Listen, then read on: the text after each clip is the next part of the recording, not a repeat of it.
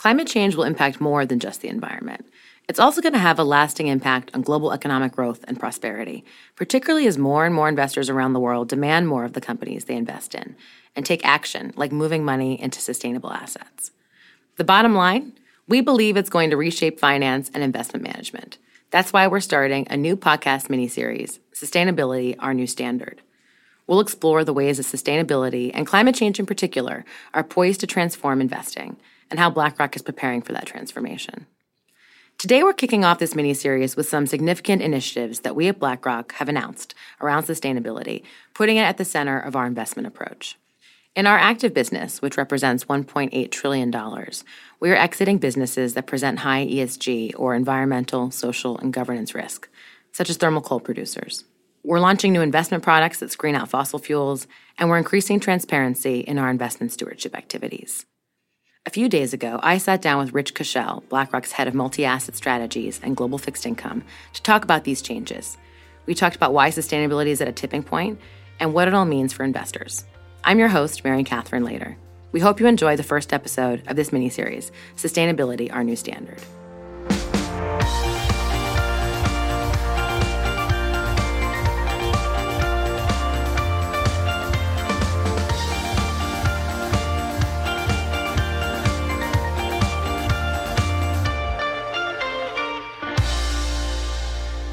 Rich, thank you so much for joining us today. Thanks for having me.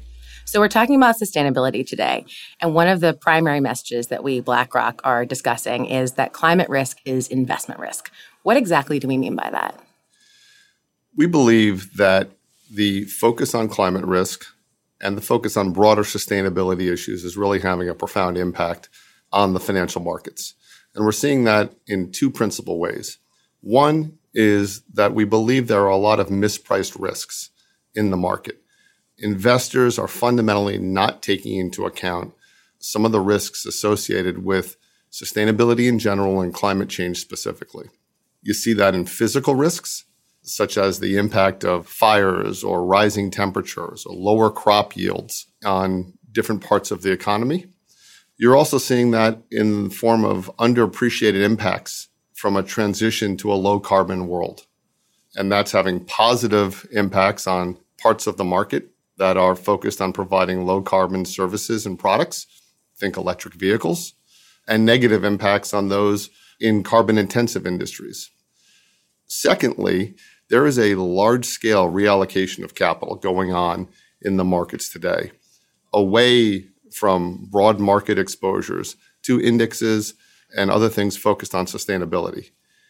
That's going to have a profound impact on valuations, negatively impacting companies and issuers that exhibit negative externalities and positively impacting those that are seen to have positive externalities in the market.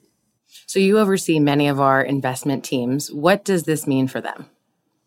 Well, we're seeing them really do a couple things. One, over the last several years, we've had a pretty intense focus on integrating environmental, social, governance, ESG, if you will, risk factors into our portfolios, of really making certain that that is an integral part of our investment process and that we're evaluating those risks.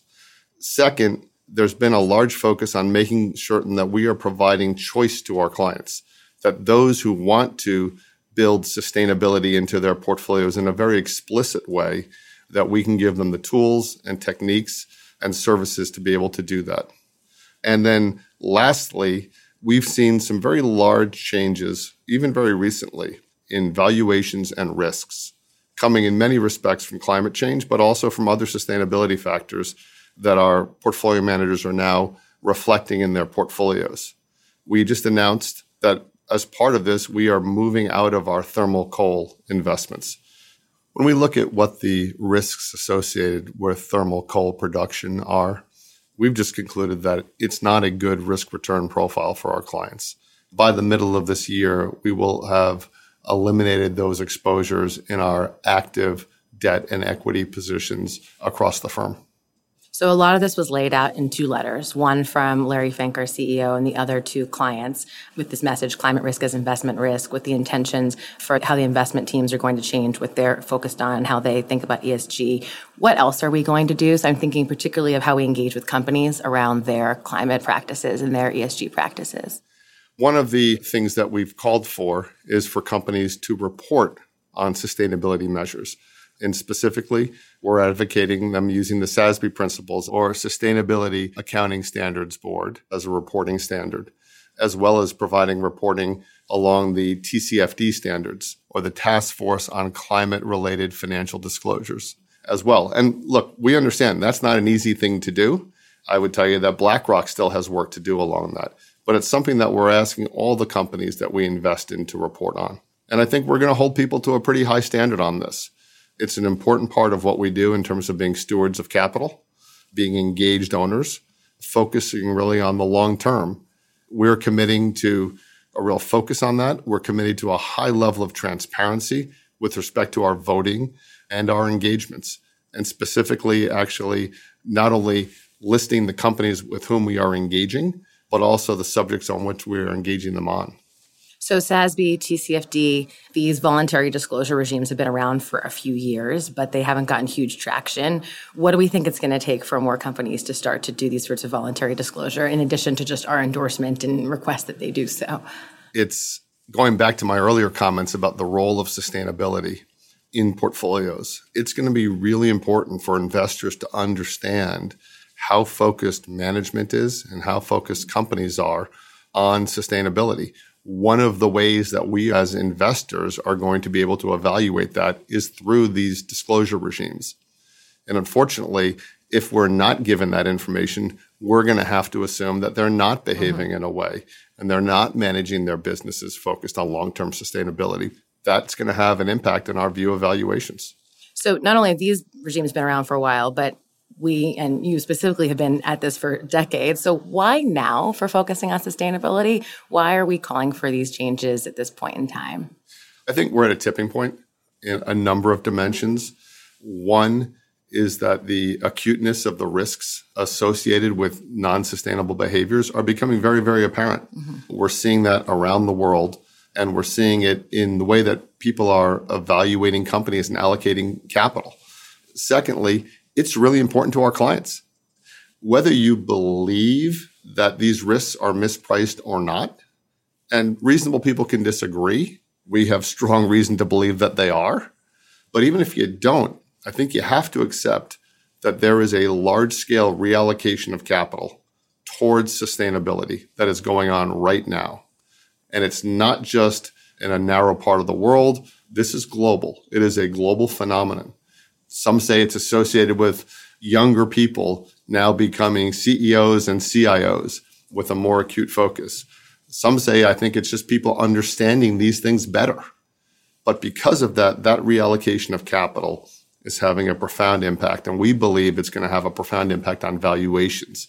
Given what our job is to produce the best long-term returns for our clients, we have to be focused on it now. And so when you say it's important to our clients, what are they saying exactly? Our clients are saying 2 things. One is they want the best returns that they can have. And given that most of our clients are saving for long-term goals like retirement, their timeframes are extended out there. There's been a lot of focus on what's the impact of a 2-degree world, what happens in 2050. 2050 is now 30 years away. 30-year mortgages, 30-year bonds go out to 2050. Then is now. We have to be taking these into account in the investments we're making today. Secondly, some of our clients want their portfolios to reflect their values, and we're committed to providing them the tools to be able to do that and the ability to choose to do that in their portfolios. But what's important is that that is precipitating a significant reallocation of capital. That's going to affect the flow of funds around the world, not just to private market issuers, corporate issuers, but also to sovereign issuers in public markets. As fiduciaries and as people who are looking to create alpha for our clients in our active portfolios, we have to take that into account. And that's providing a great opportunity for us, but it's also putting risks in the portfolio that we need to be closely attuned to. So you've talked a lot about how active investing is going to change. What are we going to do differently on the passive investing or index investing side? As an index manager, our duty is to replicate the returns of the indexes that our clients choose to use. And the reality is those indices reflect the broad markets and have companies that exhibit both sustainable and non-sustainable behaviors. One of the things that we're committed to doing is creating a series and a full spectrum of sustainability-oriented index exposures. And whether that's through screening, eliminating exposures to things like fossil fuels, or just optimizing around ESG exposures and looking to have a better ESG profile. Those are a series of products and strategies that we're going to be offering to our clients. We talk about that in the letter. What I'm personally excited about is our ability to use those in the solutions that we create for clients. The reality is most of what BlackRock does is as a solutions provider. We put together different capabilities from around the firm or sometimes outside of the firm to create the best possible outcome from our clients. We are really advocating that our clients employ sustainable versions of their broad market index exposures in their solutions. And we're going to be creating a series of capabilities for them to do that in a very easy and consumable way. Sustainable often signals the environmental and the climate components of it. How do you think about the other dimensions, whether that's the S or the G in ESG or other things beyond sort of physical climate risk or the transition to a lower carbon economy? Look, I think we've always been focused around the G risk, the governance risks. Yeah. That's probably the single most important thing in evaluating a company is how good the management and board are doing about running their business. Mm-hmm. And when you see problems, whether those problems manifest themselves in financial ways or in reputational ways, it's almost always a failure in governance at the root cause. So that's something we've been focused on for a long time. You know, around the social side, it is important. And you're seeing today a much higher level of focus around what I call the social license to operate. And that companies that lose that, either because of bad behavior, not demonstrating equality, not respecting their employees or the environment, are getting punished in the market. Mm-hmm. That's changing valuations. So, yeah, there's a lot of focus around environment and climate. It's particularly acute, and frankly, it's among the easier to measure. Mm-hmm. But the S and G are at least as important. What is our advice to those companies that are at risk of losing their social license to operate, where we don't see the kind of behavior? We're not investing in you. Like, how exactly do we have those conversations with management teams? Well, look, we engage with over 2,000 companies a year through our stewardship team, and then thousands and thousands more where our investment teams are meeting with managements. Part of what we're doing is evaluating those things mm-hmm. and really understanding it. But my message, which I think is a pretty simple one, is that these are important things that people need to be focused on. We've seen that in the markets. And if the markets aren't telling you that, your employees probably are. Mm-hmm. So I think people are focused on it. So as you think about risk, we have frameworks, we have formulas that investors use to think about risk. This is an emerging area. Is there consensus? Do we have standards yet? How important is that for our investors as they're thinking about how to take this into account in their investment process? No, MC, I think one of the most important things that we need to be doing as investors is getting better information and better data. And one of the things that has changed over the last couple of years is we've progressively gotten better and better and better about analyzing sustainability risks and really understanding which ones are relevant mm-hmm. to which issuers. So one of my hopes over the next couple of years is that we continue to improve the quality and the relevance of the data that we have. And so, no, today there isn't a really great set of standards. There are a number of providers out there who do a good job, but I'm always surprised at how little correlation there is on some of their analytics. That's why one of the things that we're really committed to at BlackRock is doing our own research and developing our own thoughts on these matters. But looking forward, I think you will see more standardization. I hope that BlackRock will be a leader in that way. What I think clients can expect from us are, one, us integrating these things into our investment processes in an even greater extent, and two, and I think clients are going to appreciate this, is being able to report back to them how to measure, how to monitor, how to think about these sustainability-oriented exposures in their portfolio. So that they can understand on an ongoing basis where they stand on these different metrics. Absolutely. And look, there's no easy answer. It's not like there's a single number that's going to do that. And for different types of instruments in different industries, you're going to have different things that are relevant. But importantly, the ability to report to our clients, and that's one of the things we talked about in the letter, is really a commitment around sustainability-oriented reporting that I'm very excited about. So you said that that's one thing you hope will change in sustainable investing in the next sort of 5 to 10 years. What else do you hope will be different 5 years from now, 10 years from now? Really, I don't think it's going to be in 5 years, but in 10 years, maybe we'll just be talking about investing. Yeah. And that all investing will be sustainable. Mm-hmm. We won't need the adjective. Mm-hmm. I'd like to think that becomes the standard. Markets change over time. Mm-hmm. And so I'd like to think that in 10 years, there really isn't any focus on sustainable investing. It's just investing. So finally, sustainable investing, fad or here to stay? OMC, I think this is this isn't a fad. This is about, if you will, the ultimate in long-term risk and returns. And to the extent that most of our clients are focused on saving for long-term goals, sustainability is something that's going to be around for a long, long time. Thanks so much, Rich, for joining today. Thanks for having me. That was my conversation with Rich Kushel on how sustainability is changing our investment approach at BlackRock. And just a reminder, throughout 2020, we'll continue to focus on sustainability on the bid through our mini-series, Sustainability, Our New Standard. We'll talk about how sustainability is evolving and how it manifests in countries and investment opportunities around the world. So stay tuned throughout the year for more. This material is for informational purposes and is prepared by BlackRock, is not intended to be relied upon as a forecast, research, or investment advice, and is not a recommendation, offer, or solicitation to buy or sell any securities or to adopt any investment strategy. The opinions expressed are as of the date of publication and are subject to change.